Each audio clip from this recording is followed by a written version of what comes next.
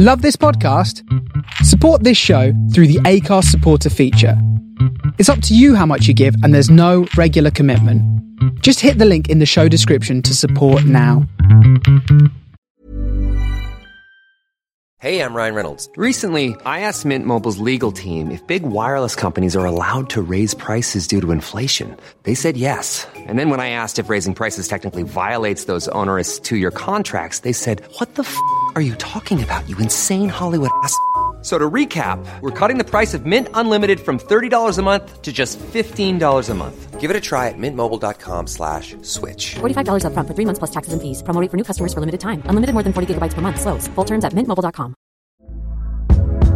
Hey there, it's Michelle Norris. I'm host of a podcast called Your Mama's Kitchen. When I travel, I'm usually looking for a way to find a taste of home when I'm not at home. And one of the things I love to do when I am at home is entertain. And Airbnb allows me to do that. When I was in California recently, I rented a house that had a great kitchen. And when we were sitting around the table, we were all thinking, we're in someone else's house. Someone could be in all of our homes as well. If you have a home, but you're not always at home, you have an Airbnb. Your home might be worth more than you think. Find out how much at airbnb.com/host. People of Earth, attention. Calling Tau City, turn on your radio. I know we had some words last time, but that was so long ago. I got your message. It was a little harsh, you know. It's still a little hard for me to hear. Please take it slow. Welcome to Starship Sofa, part of the District of Wonders network, featuring tales to terrify and far-fetched fables. Everyone has a story in the District of Wonders. Come and find yours. I'm tuning in to your transmissions. I'm a moon and waiting to be found, and I'm building rockets. This is the Starship Sofa. Everybody welcome, hello and welcome to show 616. I am your host, Tony C. Smith. I hope everyone is fine and dandy. Oh yes, we're on the throes of the Christmas spirit there, and if you're sharing this Christmas beauty, well, happy Christmas. If you don't, well, still happy times in December. Now, it doesn't normally kick off for me Christmas in the Starship Sofa world until I get my little Christmas card from Dr. Amy H. Sturgis, and it came a few days ago, and I've got it here. Let's go, Amy, happy Christmas. And I'll never, typical mail there, never send any cards, but let's just get into this. And it says on the back, there's a little stamp, a long time ago on a holiday far, far away. Right, let's just... I love getting these cards off from Amy. Oh, yes, indeed. Oh, Amy, that's fantastic. On the front cover, with a Christmas hat on, like the fluffy white and the bauble and the red. You've got Governor Tarkin. This is from A New Hope, Star Wars there. And it says... You may tinsel when ready. Yes, the play on you may fire when ready. Oh man, Amy, that is fantastic, that. I love it, to be honest. Oh. Dear Tony, Merry Christmas to you and yours. Send you the best wishes for a brilliant 2020 and a big hugs from across the pond. Amy H. Amy, Merry Christmas. The card's in the post. As usual, yes, right. Let's get back on some serious stuff there, some science fiction. So today's show is, like I say, 616, and the story we're playing is The Alien Agent by James Edward O'Brien, an original to Starship Sofa.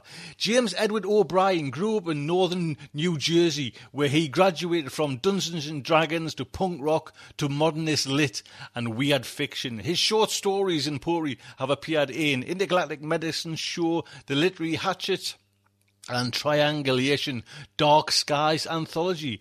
He lives in Far Rockaway, New Jersey, or New York, should I say, with his wife and 3 rescue dogs. Follow Jim on Twitter And there's a little link there to Jim. And the story is narrated by Anthony Babington. Anthony Babington is an aspiring voice actor who looks just slightly off from how he sounds from his secret volcano lair in Minnesota. He narrates podcasts and leases his soul to a corporate America. He has previously recorded for Far-Fetched Fables and The Cursed Inn. And you can find him on Twitter as well. So, the Starship Sofa is very proud to present The Alien Agent by James Edward O'Brien. The taxi touched down just outside the reservation. They're all missing faces, the driver shivered. Zanane considered whether or not it was possible to miss something you never had in the first place. Pigs don't miss their wings, nor people their antlers. A dispatcher's voice hissed across the radio. How they breathe, then? Through their skin, like friggin' frogs or something, said the driver. Shoot, even frogs got mouths to eat with, the dispatcher chortled. Not them. They feed off sunlight, moonlight after dark, something akin to photosynthesis. How is it they talk to each other, then? Sign language? The dispatcher's rasp was lost beneath a wave of static. The driver scratched at her tawny bob. Got me. She turned to Zanane. Your stop, officer. Agent Zanane nodded towards the driver. She hopped down into the bog. The agent hid the crown of her oblong head beneath a knotted kerchief. Her teeth resembled baleen more than anything simian. She was the Bureau's only psychic stationed this far out. Zanane worked an astrolung over her do-rag. The beaked respirator was a lousy fit. She'd reconfigured the adjustable strap to compensate for the fact that her ears were all internal. The taxi bucked back toward the heavens, rippling the knee-deep, brackish waters beneath it. Swamp seeped over the tops of Zanane's jackboots. She sloshed ahead with methodical intention, so as not to lose one in the mire.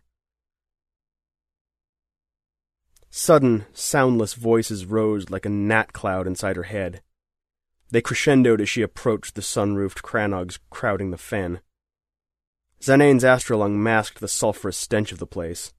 Her exposed flesh tingled as her skin respired the rancid air.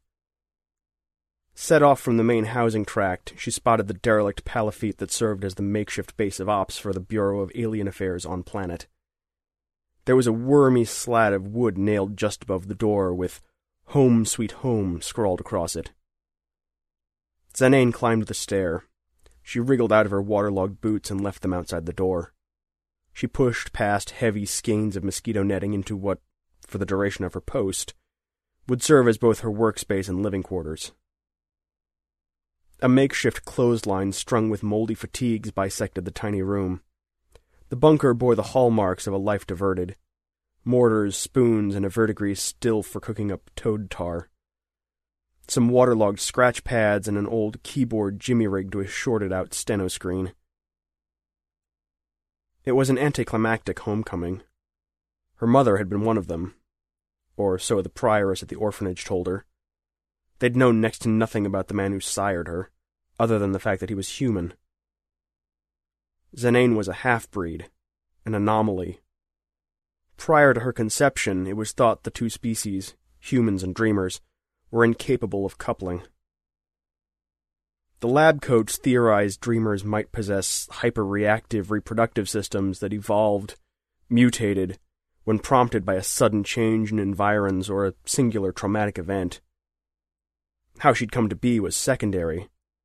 The fact remained that Zanane was the first, and only one, of her kind. Dreamers spoke a language of dream gestures, a vivid mental landscape of conveyance undecipherable to the human mind. The telepathy she'd inherited from her mother gave her a direct pipeline into the dreamer's collective consciousness, and a leg up on the agents who'd come before her.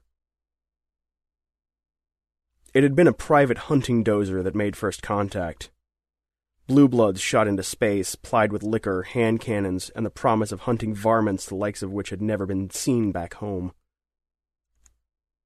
There were a couple biologists among them for the ride, 2 shills from off-world Fish and Game. They offered the scientific community its earliest physiological sketches of the dreamers. Eyes on either side of their heads, big, brown, and leporine. They seemed to be somewhere between highly evolved plants and vegetative amphibians. It was not outwardly evident if, or how, the varmints spoke, ate, or breathed. For all intents and purposes, they were regarded as clay pigeons, just the thing the caravan needed to slake their bloodlust. The hunters got to shooting. A week aboard the Dozer had them stir-crazy and trigger-happy. During the salad days of extraterrestrial diplomacy, humanity operated under the misguided presumption that any species worth its salt evolved to communicate via sound, verbal cues, and gestures just as humans had. A misconception at the root of no small amount of interplanetary discord. After that initial cull, the DOWF&G shills tagged the corpses and doctored up a hypothesis as to why the varmints were fair game. In truth, very little wasn't fair game when you possessed the scratch to launch yourself beyond the stars, just outside the reach of societal convention. For several years after, the Dreamers existed as little more than zoological curiosities in scientific journals. A well-culled herd for those moneyed enough to charter deep space hunting dozers. Back home, the lab coats made a habit of slicing and dicing their way through any specimens they could get their hands on. It turned out that the varmints' hides were one big photosynthetic membrane that allowed them to feed off the solar and lunar rays of their planet, permeable to oxygen and carbon dioxide, too. There were males and females, possessing both nervous and reproductive systems impossibly similar to those of simians. It was around that time that the nightmares started back home. A collective SOS sent courtesy of the extraterrestrial varmints right down into humanity's collective unconsciousness. Psychic shards bombarded the whole of humanity as it slept, shared nightmares that resounded in the waking conscious. That's when the military officially christened them Dreamers. That's when the general populace got their wake-up call, forcibly tuned into the fact that somewhere along the line, a caravan of trophy killers had deemed a sentient, intelligent people game. Once the hunts were verboten, the nightmares ended, though the nightmare of the acts that preceded that first psychic contact lingered. Most humans found it difficult to reconcile that it had not been the capacity of the Dreamers to feel and suffer that brought an end to their exploitation. It had only been their ability to finally find a means of expressing it that gave humanity pause. This was all Zanane gleaned of her history. She'd spent a lifetime feeling like some unholy union of meat and butcher, predator and prey. She wondered if that was why she never dreamt. She splashed her face and looked in the mirror. All she could see was ugly. This assignment put her light years away from the pitying stares she'd grown accustomed to, though. And that's all she'd wanted. They had never been unkind, the humans, but it was their eyes that always told the story that dare not cross their lips. Her own eyes blinked back at her through the mirror, wide as tea saucers and deeply set on opposite sides of her wide, viridescent face. She pushed past the mosquito netting and settled upon her rickety stoop. As a child, she'd been mesmerized by the accounts of ascetics and hermits she'd pillaged from the prioress's library. The simplicity, the spiritual nakedness, of a life committed to duty and devotion. She thought, for a fleeting moment, that here might be the place for it. But there was another thought that had been needling away at the back of her brain, a drive that had kept her lonely as an echo for far too long. She let one simple thought drift out beyond the Cranog tracks like a punctured balloon. I'm home. She paused for a moment, stomach muscles clenched tight, but there were no whispers to welcome her back. The simians' fix for fossil fuels, coupled with the monetary compensation the Dreamers received for the wholesale butchery that had occurred upon first contact, made them a prosperous people. On paper. Extraction companies threw billions around for exclusive rights to the nutrient-rich bogs that peppered the planet. Humanity liked to keep their resources finite, so they could be measured, doled out, and controlled more easily. They'd discovered eons ago that there was little profit to be made in renewability. A finite resource is an expensive one. But there was no amount of money that could mend a poisoned planet, and decades of spills and fracturing transformed the Dreamers' world into one sprawling, toxic wetland. As a race predisposed to telepathy and dreamweaving, they burrowed more deeply into the cradle of their mindscapes, that psychic fortress unreachable, and untainted by their human neighbors. Their physical forms inhabited the reservations, or safe zones, ordained by the corporations. Reservations which, in its eternally entrepreneurial spirit, humanity plied with psychopharmaceuticals to ease the stressors and anxieties of displacement. Toad tar was the street name for it. Water-soluble so the Dreamers could pass it directly through their skin. It left them hooked and complacent, and made the pharmaceutical companies a killing in the process, an additional profit stream for humanity once the planet itself had been tapped of its resources. Boxed pallets of toad tar, stacked floor to ceiling, dominated a whole wall of Zanane's humid little shanty. One of her duties as an on-planet agent was to ensure that the tar was rationed out in a lawful and prudent manner. Poison in, poison out. Home, she chuckled to herself. No more familiar than any other random rock floating around the exosphere. Now that she was here, all she wanted to do was scream. She stepped back out onto the stoop and drew a deep breath. It dizzied her to take all that oxygen directly into her lungs. No matter how thick and sulphurous the air, diffusing it through her skin had a much gentler kick. The Dreamer's thoughts drifted from the darkened Cranogs in vaporous whispers. Each time Zanane felt she had honed in close enough to pluck one from the air, another would traipse across her consciousness. She sensed the cruel intention of what they were doing, playing monkey in the middle with a woman half-blind. They had an in with her that they hadn't with the other agents, bureau men who'd been simian through and through, too thick-skulled to harness any shred of empathy or telepathic ability in a waking state. Zanane, though, they could make a curse of her gift, just as her kind had gift-wrapped every curse that had set their world asunder. "But I am one of you," she insisted. The colony of voices playing keep-away in her head fell silent. All Zanane wanted was one affirmation, one psychic nod. But the empathic ripples of their silence could not have been more clear. They need not think it or say it. Their answer was no. She felt it in her half-dreamer gut, her half-breed heart. At that moment, Zanane could only feel what she was not. Her head stung with their denial, as if she were just another foreign toxin that this poisoned planet was warring against.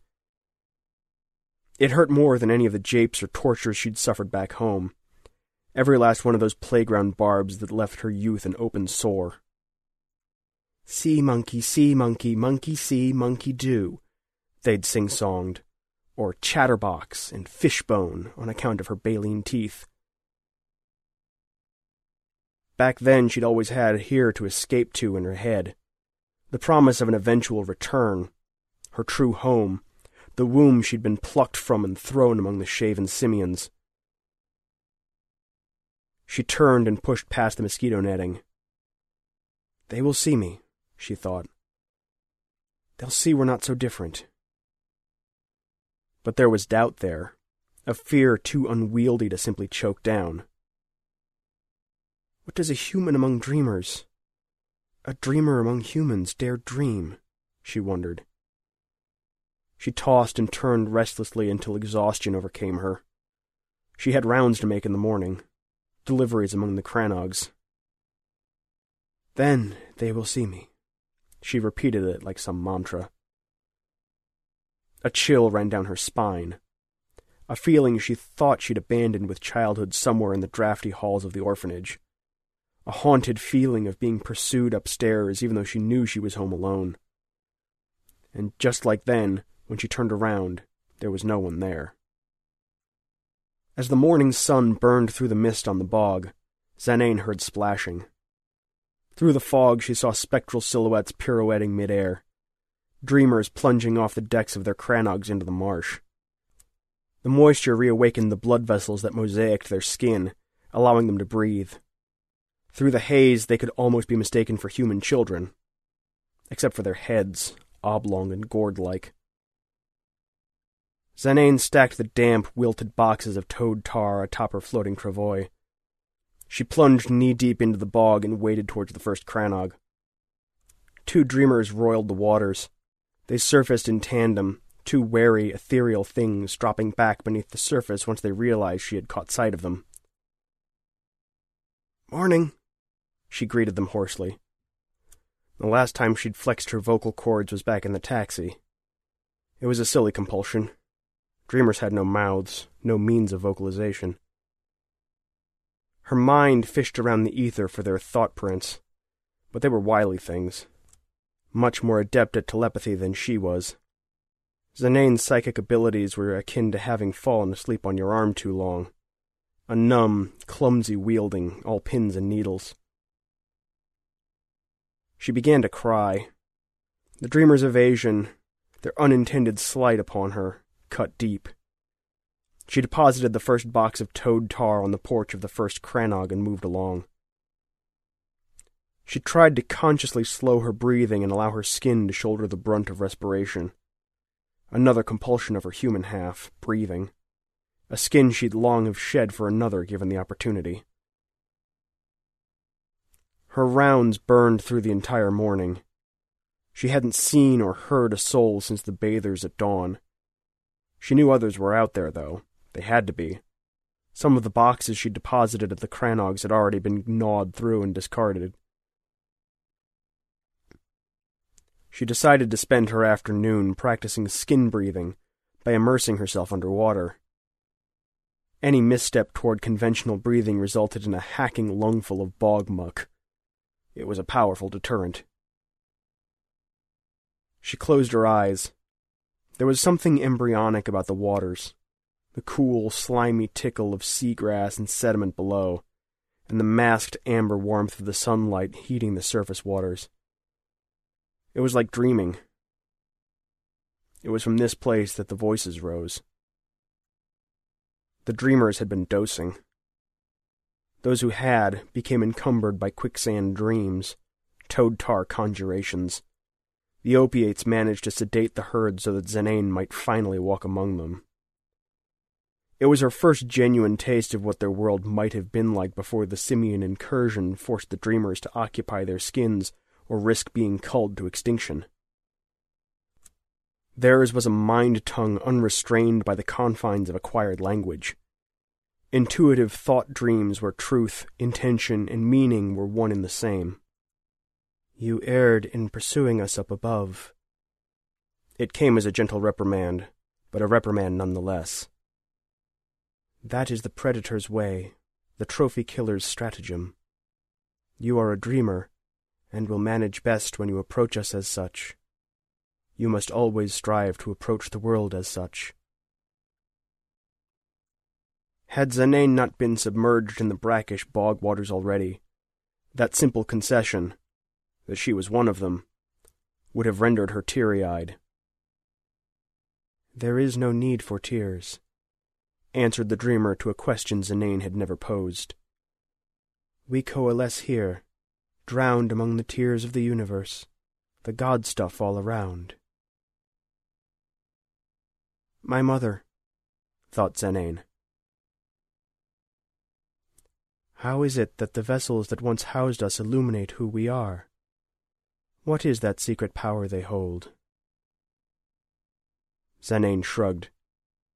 "Help me," she pleaded. "I am but one voice in the chorus," trilled the voice. The dreamer's tone became guarded, territorial. Male in its aspect, though its corporeal form remained obscured somewhere out in the swamp. One abbreviated chapter in a tome eternal. The dreamer's thoughts became unmoored. It jarred Zanane. Her lungs opened hungrily by force of habit, but there was no air to be had. She thrashed among the reeds, retching up brackish water. She sprang to her feet, her sinuses salt-stung. Zanane swam toward the nearest crannog.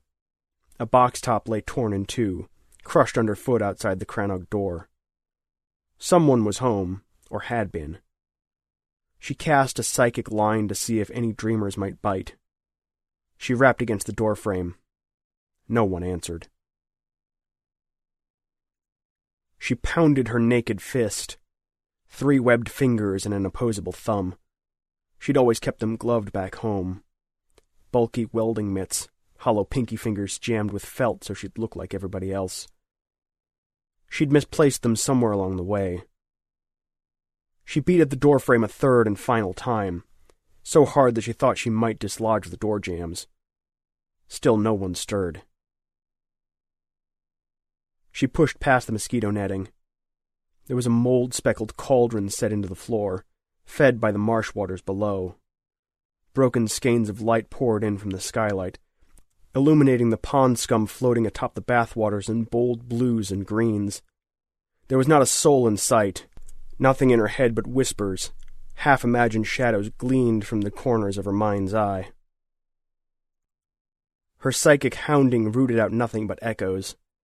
Zanane marched back outside and plunged into the bog. The dreamer's evasiveness left her feeling like a frustrated toddler struggling with a childproof cap. Every crannog down the line lay abandoned, the last hut along the tract more derelict than the rest, a hobbled frame on splintered stilts half swallowed by the bog. She'd grown accustomed to the rot of sulfur, but the stench became so pungent here that Zanane reverted to respiring through her skin. The fact that her body hadn't learned to maximize respiration in these oxygen-poor waters left her lightheaded. Zanane heard something slap against the water out back. She paddled beneath the skeletal stilt house. She weaved between its rotting piles. A small plot of marshland out back bubbled like a witch's brew, the gaseous byproduct of whatever lay decomposing beneath. Secrets. Dead things. As the bubbles met the air, they blossomed in bursts of white, hot flame the likes of which Zanane had never seen. Sprightly little soundless sunbursts. The splashing came from a dreamer, an elemental goblin of a thing, slight and white-hot as the flames through which he knit his body.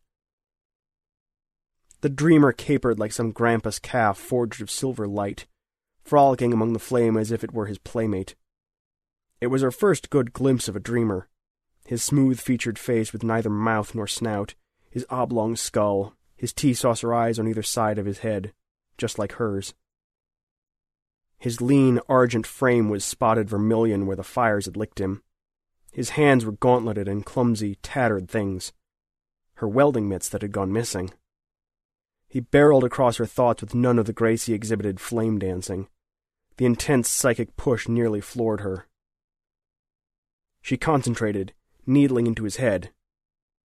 "You ought to be more careful," she scolded. She got a cold shoulder in return. "The flames, they're nothing to toy with." He dropped to all fours, chest deep in the bog. He studied her sideways and shook himself off like a hosed-down dog. His thoughts murmured right through her. "I suppose you've come for your gloves. Your kind always comes for a reason, don't they?" "I don't need them," she conceded. "You've lost something, though." "Can you lose something you never had?" At first she thought it might be a question this dreamer had implanted in her mind, but then she remembered. She had forged it herself. "Pigs don't miss their wings, nor people their antlers, do they?" The dreamer had been listening. He was inside her head. She could feel him there. "Where are the others?" she asked. "Around." "Why do you hazard the flames like that?" "Funny. You don't look like my mother," he prodded. "Stop acting like it." "No, I'm not. Mother," she thought. "Are you still here? Out there somewhere?" The dreamer cocked his head. He pivoted into the air, just as the bubbling marsh beneath him belched flame. "I hazard the fire because there's no other choice. We have no choice. None of us. The flames only serve as a reminder." He projected his thoughts boldly across the tattered screen of her mind. It's not death that frightens you anyway, is it? It's the part you're looking for. You're looking for your past to do your living for you. Is that why you came here? Safe harbor? Zanane clawed at the kerchief on her head. She gave the dreamer a mental push, but he was just too agile. She was a neophyte. You're insufferable! She said it rather than thinking it. It's a blessing that evolution neglected to grant you a mouth. Maybe I hold on to death as tightly as you do the past. Maybe it's my security blanket. Will it be purposeful or ordered when it finally comes? A tidy closing up of my life's chapter? His thoughts were encumbered by sadness. It's really nothing more than tossing a psalm book into a paper shredder for any of us, is it? A bubble hatched from the fen's surface, spewing a white-hot pinwheel into the air. The air ignited in a flash of blinding silver light. There was no telling where the fire blossomed and the dreamer ended. Zanane was snowblind, her skin tautened, sun-poisoned. She staggered unseeing through suffocating smog, a wide-awake dream from which the dreamer was absent. Only Zanane's charred welding gloves remained behind, quivering atop a ragged film of pond scum.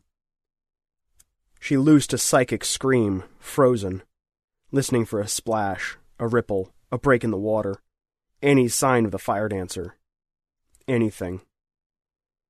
The explosion had rendered the whole tract one skeletal train of brittle black reed, houses hollow as an orphanage. Her boots sloshed as the fuming wallow swallowed her steps. A squall rose in her head, a droning that drowned out the rhythmic suction of her soles in the muck. The water cleared some and crested at her waist. Something wavered just beneath the surface, but when Zanane cast a thought toward it, the fey creature darted away. She saw arms and legs, a flash of viridescence. She dove in pursuit of the thing amidst a flurry of wild dolphin kicks. She was far from adept as a swimmer, but the waters somehow fit her like a well-worn mitt. She took air through her skin so as not to tire her lungs. The world below the surface was a murky, mute clash of light and shadow. Her target made for a submerged cranog that had collapsed and been swallowed by the bog. Weaving her way through a cage of moss-bearded, buckled stilts, Zanane cut open her arm on a jagged pile. Salt water bit the deep, throbbing gash. Zanane wriggled into the sunken den blind. There was a solid meter at the ceiling that was not submerged. Zanane popped her head up and let her eyes adapt to the darkness. The cranog lacked the quintessential dreamer's skylight. She presumed it must have once served as a supply closet or alien agent's barracks. Something brushed against her. As her eyes adjusted, Zanane realized, impossibly, what she was seeing. Her own reflection. Disconnected. Except there was no light. Except... She stared so intently at the drowned, solitary silhouette in the water that she could see brine shrimp darting across the clouded green glass of its face, and realized she had no mouth. It was not her after all. Not a her like the her whose eyes she stared through, at least, forged from flesh and bone. Words bubbled up impossibly from the shallows. Audibly. Zanane reached out to take hold of the woman, but her arms passed through her as if she were water herself. Some primordial fist gripped Zanane's brain, constricting her thoughts into a honking, swarming gridlock. They came, like you, the hunters, beasts of solitary intention. Zanane never heard a voice so sad. She dared not even think. She did not want to risk scaring off the skittish thing. Our crime was that they did not know how to listen. They only knew how to talk, your kind, with their guns and trills, jabbering men blind to their own reflections. Such a dangerous thing. There was a spiteful lilt in her voice. There are those without eyes who see more than humankind. Zanane responded telepathically, a stringent refusal of her simian parts. Where does that leave me, then? Midway between you and them? She asked. Am I both? Neither? She gritted her baleen teeth and exhaled deeply through her human lungs. The act elicited a nervous whistle. Our bodies require scant sustenance. We virtually live on dreams alone, while your simian forebears suffer from a sort of psychic malnourishment. A lack of imagination, to put it bluntly. So willingly tethered to this corporeal plane, its laws and its limitations, like dragonflies whose noisy kingdom extends no deeper than the water's surface. In short, you are both neither, and both.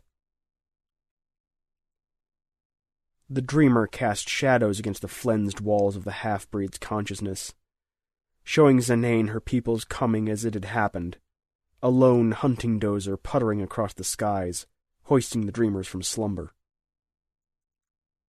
The dreamers loosed psychic beacons offering the strangers safe harbor, their message met by a wall of fear-kilned aggression, a hunger honed by being set adrift too long. These were children nurtured at the rancid tit of an ambivalent universe. These humanoids were host to a malignant alien agent.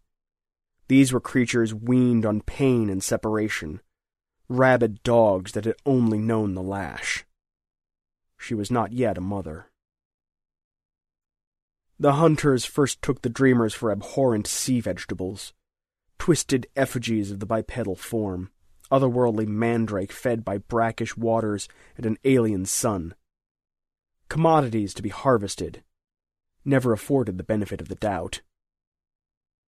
The stranger's thoughts diffused a psychic toxin that smoked the dreamers from their cranogs. The predators gave chase.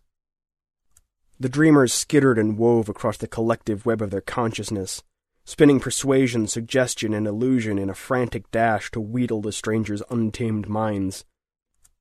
But these visitors were creatures so clouded that they were incapable of seeing any reflection other than their own in the multiverse.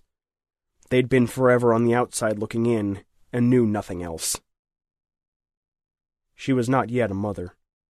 She'd stayed buried in her cranog when she'd heard the din of angry voices and felt the gossamer of her tribe unraveling strand by strand. The hunter swatted through the skein of mosquito netting, a furious thing in jackboots. He racked the pump of his hand cannon. She scoured his mind. Even these curious things were not unfazed by beauty, surely. She fashioned herself into one of his own, a fey creature pleasing to the human eye, cobbled from hips, eyelashes, nut-brown skin. But that did not sate him. His flurried fists and pistol whips brought all the pain of the waking world down upon her, until she could barely think or feel or move. And then the monster climbed on top of her. "Mother!" screeched Zanane. She flailed her fists at air, hoping to beat back the nightmare playing out against the hollows of her head. Zanane had never dreamed a human child could be conceived without a father, even a half-human one. But she had been. She had only a mother, and this monster that spawned her. Zanane swatted the black water. She'd unearthed her past, but it hadn't been the past she'd wanted. Hatched from irredeemable violence, inhumanity, sprung from the death of dreams. The water felt cold, impossibly cold. Her mother's voice bubbled up from the blind depths. "It's only echoes," she consoled her. "You can't go pinning echoes to the walls of your memory like hunting trophies." "I only wanted to figure out who I was," sulked Zanane. She refused to say it. Her psychic mouthpiece suited her best. Her mother's tongue. "You needn't traveled so far. You've long known what you are. Now you've found out where you're from. You just didn't like the answer. But the who of the matter, that's a riddle you've always carried with you. What you've salvaged here, will it make you love yourself any more? Your dreamer's eyes, the heel of your head, the viridescent hue of your flesh, your human mouth or heart? I'm a mistake, she thought. We're more than the sum of our mistakes, more than the flotsam of others' missteps. There are some good parts, too. The waters began to waver. Her mother's silhouette dissipated like sea foam. Zanane's own reflection beneath it, impossibly phosphorescent in the pitch black of the sunken Crannog. You can go right ahead and be that stillborn dream you see yourself as, or a dream realized, for whatever that's worth, warts and all. Zanane took the air through her skin and plunged beneath the surface. The ghosts and their echoes had all gone silent, and there was so little light here. But there was some light, and that's all she needed. Even when we're on a budget, we still deserve nice things. Quince is a place to scoop up stunning high-end goods for 50 to 80% less than similar brands. They have buttery soft cashmere sweaters starting at $50, luxurious Italian leather bags, and so much more. Plus, Quince only works with factories that use safe, ethical, and responsible manufacturing. Get the high-end goods you'll love without the high price tag with Quince. Go to quince.com/style for free shipping and 365-day returns. Hey there, it's Michelle Norris. I'm host of a podcast called Your Mama's Kitchen. When I travel, I'm usually looking for a way to find a taste of home when I'm not at home. And one of the things I love to do when I am at home is entertain. And Airbnb allows me to do that. When I was in California recently, I rented a house that had a great kitchen. And when we were sitting around the table, we were all thinking, we're in someone else's house. Someone could be in all of our homes as well. If you have a home, but you're not always at home, you have an Airbnb. Your home might be worth more than you think. Find out how much at airbnb.com/host. Millions of people have lost weight with personalized plans from Noom. Like Evan, who can't stand salads and still lost 50 pounds. Salads generally for most people are the easy button, right? For me, that wasn't an option. I never really was a salad guy. That's just not who I am. But Noom worked for me. Get your personalized plan today at Noom.com. Real Noom user compensated to provide their story. In 4 weeks, the typical Noom user can expect to lose 1 to 2 pounds per week. Individual results may vary. And there you go. Big, huge thank you to James, thank you very much there, James Edward O'Brien. I like to say an original to Starship Sofa. And Anthony, hey Anthony, just cannot, that's fantastic. Merry Christmas, lad. Merry Christmas to both of you. That's just amazing. Thank you, Anthony. So now, yes, with my little Christmas card put up on my desk there, tinsel when ready, it's our Amy H. Sturgis. Ames! Hello, my friends. It's time for another look back into genre history. And today I would like to talk about a new series called Genre Fiction and Film Companions that are out from Peter Lang International Academic Publishers. And the reason I want to focus on these companions is because the 4 volumes that are out now, 2 published in 2018, 2 in 2019, are all relevant to science fiction. The stated purpose of these genre film and fiction companions is to, quote, provide accessible introductions to key texts within the most popular genres of our time. Written by leading scholars in the field, brief essays on individual texts offer innovative ways of understanding, interpreting, and reading, invaluable for students, teachers, and fans alike. These surveys offer new insights into the most important literary works, films, music, events, and more within genre fiction and film, end quote. Now, what I have found really fascinating going through the table of contents and the particular subjects underscored in the different essays in these volumes is seeing a kind of roadmap or snapshot of how science fiction and science fiction adjacent subjects are being viewed today in terms of genre history, in terms of the relationship between, say, Western or English language works and world works. Really just, I think, the series offers an accessible look at where scholarship is right now and how critics are thinking about genre. And yes, I do have a personal stake in this game, which I will mention later, my connection to this series. It is small, but hopefully useful.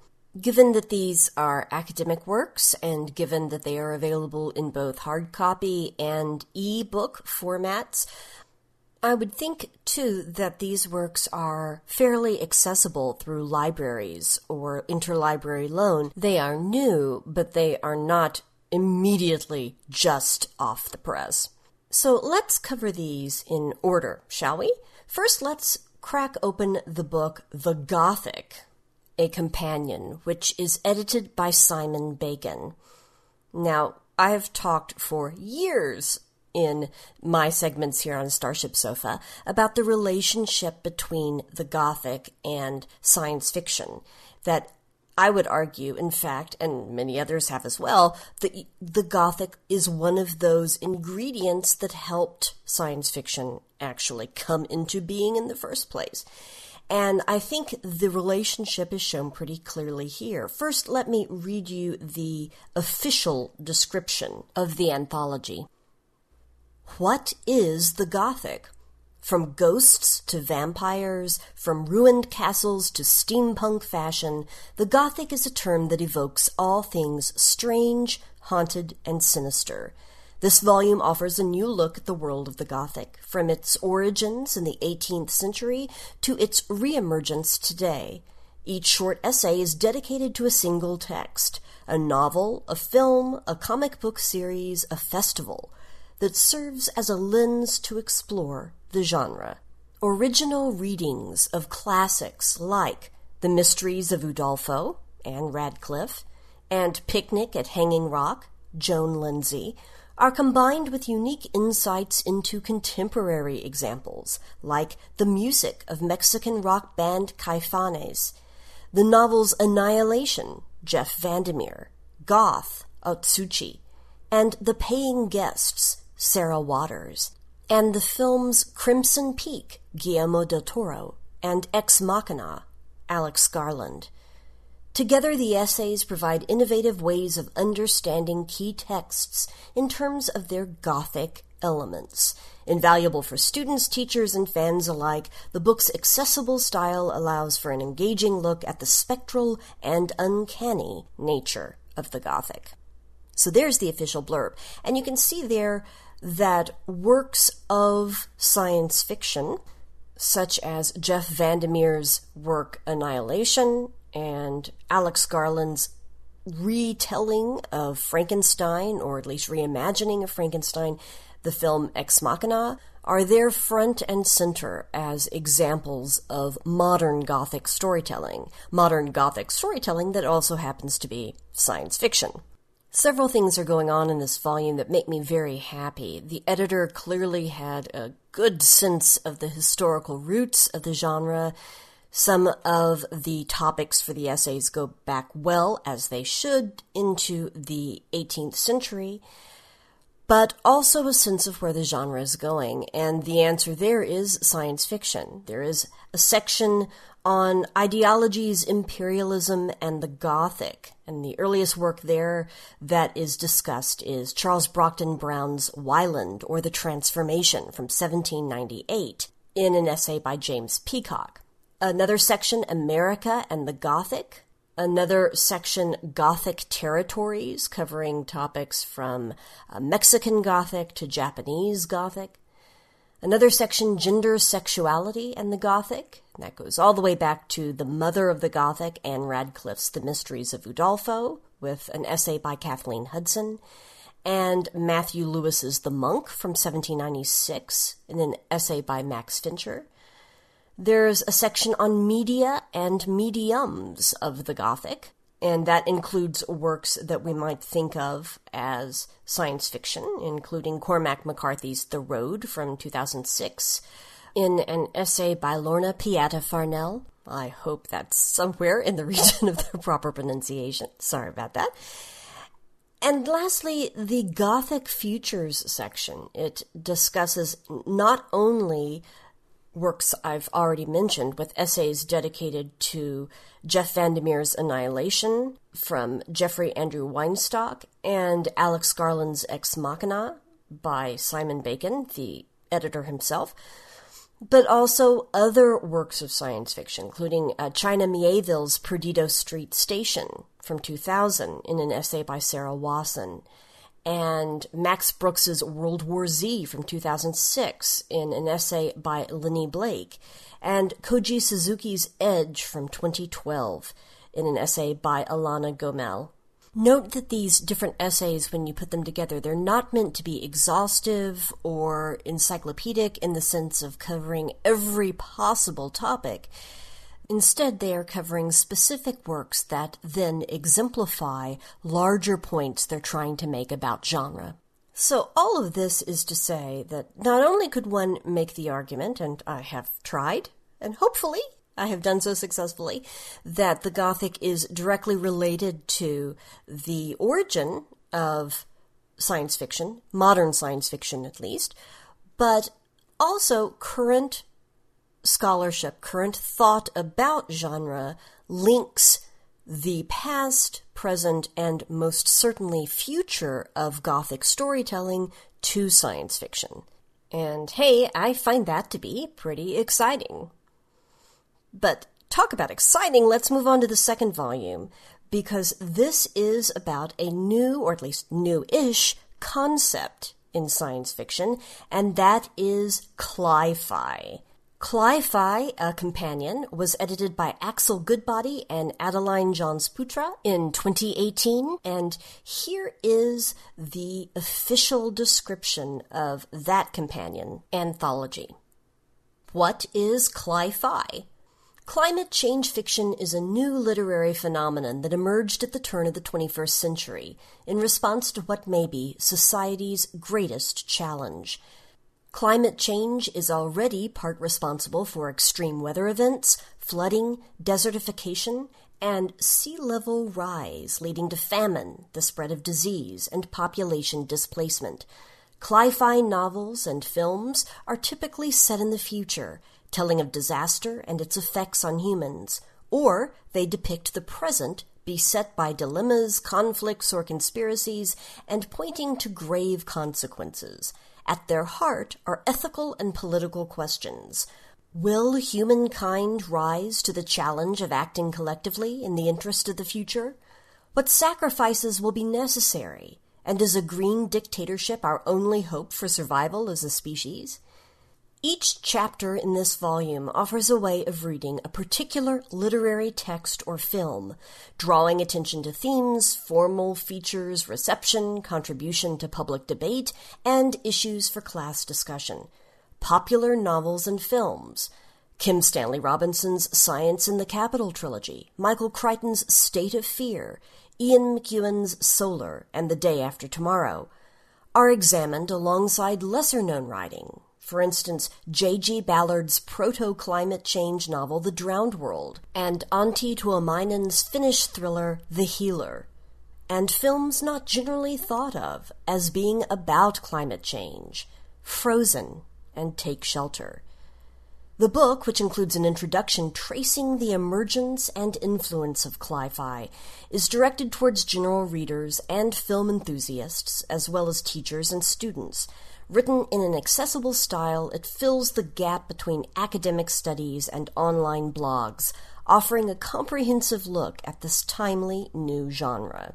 So that official description, I think, does a great job of sort of introducing the concept of climate change science fiction. And I would point out that J.G. Ballard's The Drowned World is really the first work that has its own essay dedicated to it in the proto-climate change fiction section. I'm totally down with Ballard having this kind of recognition, and for that matter, the movement of which he was a part, the New Wave. That makes perfect sense. Would I have loved to have seen an essay dedicated to 19th century, early 20th century environmental collapse, environmental disaster, environmental apocalypse fiction before we had the vocabulary of environmentalism and certainly of climate change? Yes, I would have. But, you can't do everything in one book, and I appreciate that too. So the essays in this anthology are grouped into sections including proto-climate change fiction, speculative future fiction, dystopian and post-apocalyptic narratives. One perhaps instantly identifiable work discussed there, Paolo Bacigalupi's The Wind-Up Girl from 2009. Realist narratives set in the present and near future. That's where Kim Stanley Robinson shows up. Thriller, crime, conspiracy, and social satire. Children's film and young adult novels. And lastly, literary modernism. Another possibly familiar work that exemplifies this section is an essay on David Brin's Earth from 1990. But these works covered really bump up to the present day. Almost all of them, most of them at least, are late 20th and 21st century works.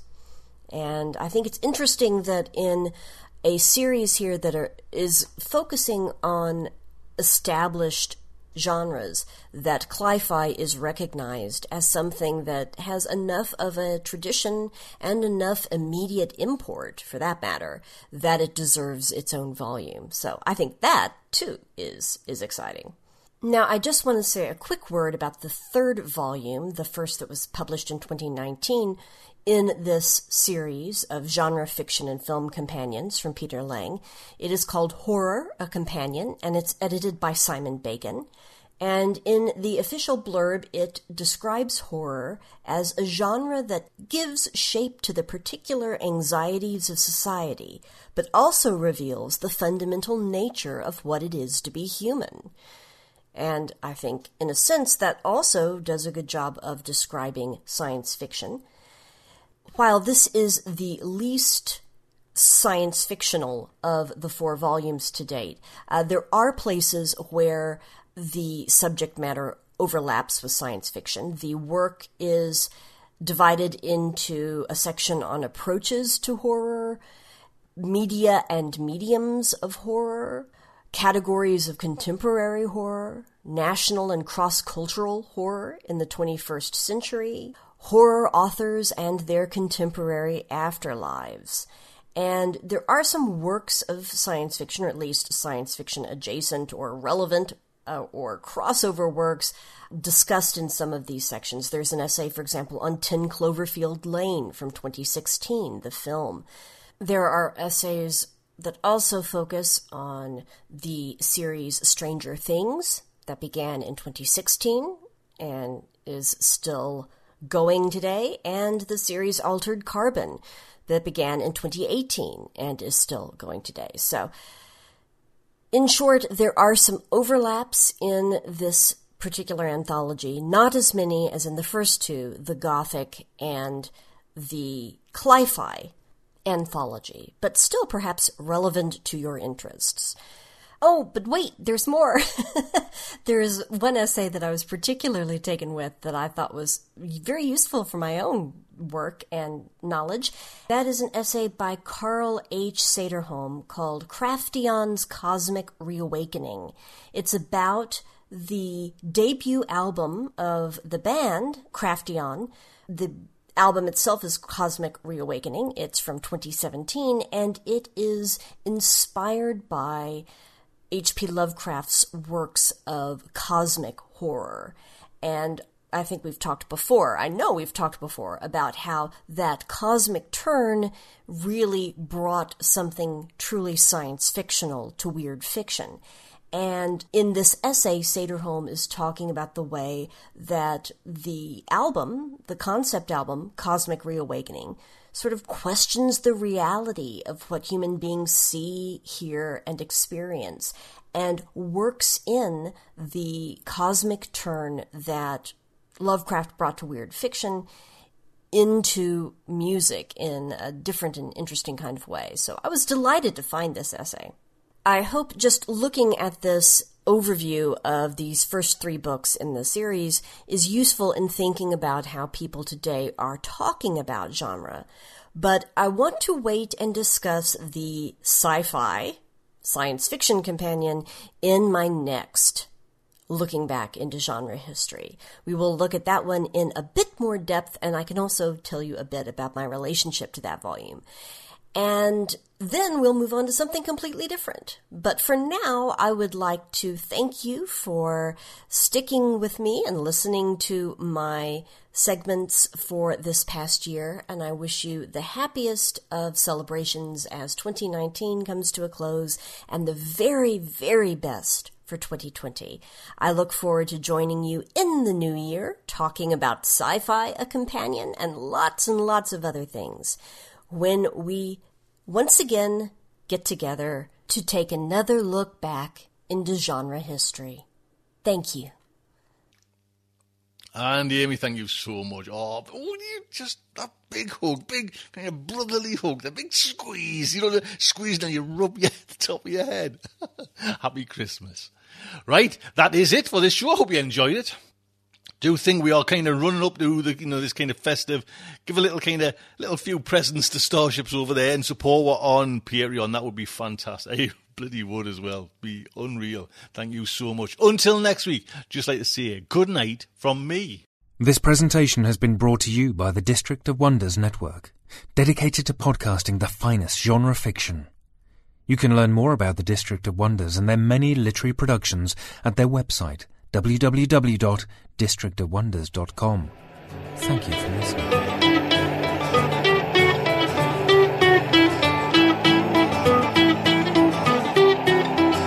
I don't get out much.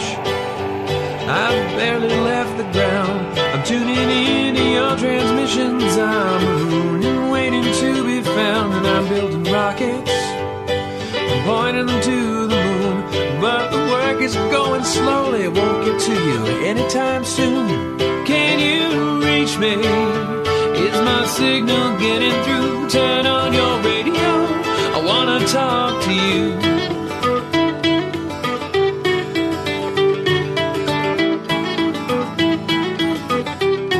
This signal's going light speed. By the time I get my say, I might already be on to you and on my way. But you're so far from here, and at best I'm moving slow. So I'm waiting on your call at home with nowhere to go. Can you reach me? Is my signal getting through? Turn on your radio, I wanna talk to you. I wanna talk to you.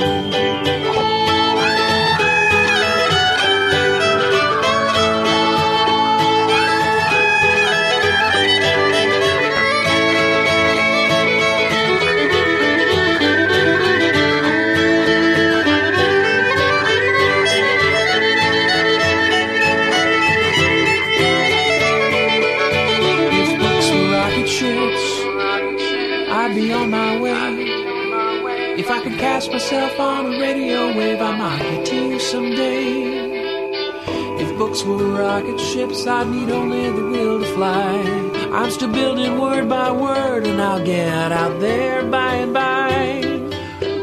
I'll get out there by and by. I'll get out there. I'll get out there by and by. I'll get out there by and by. I'll get out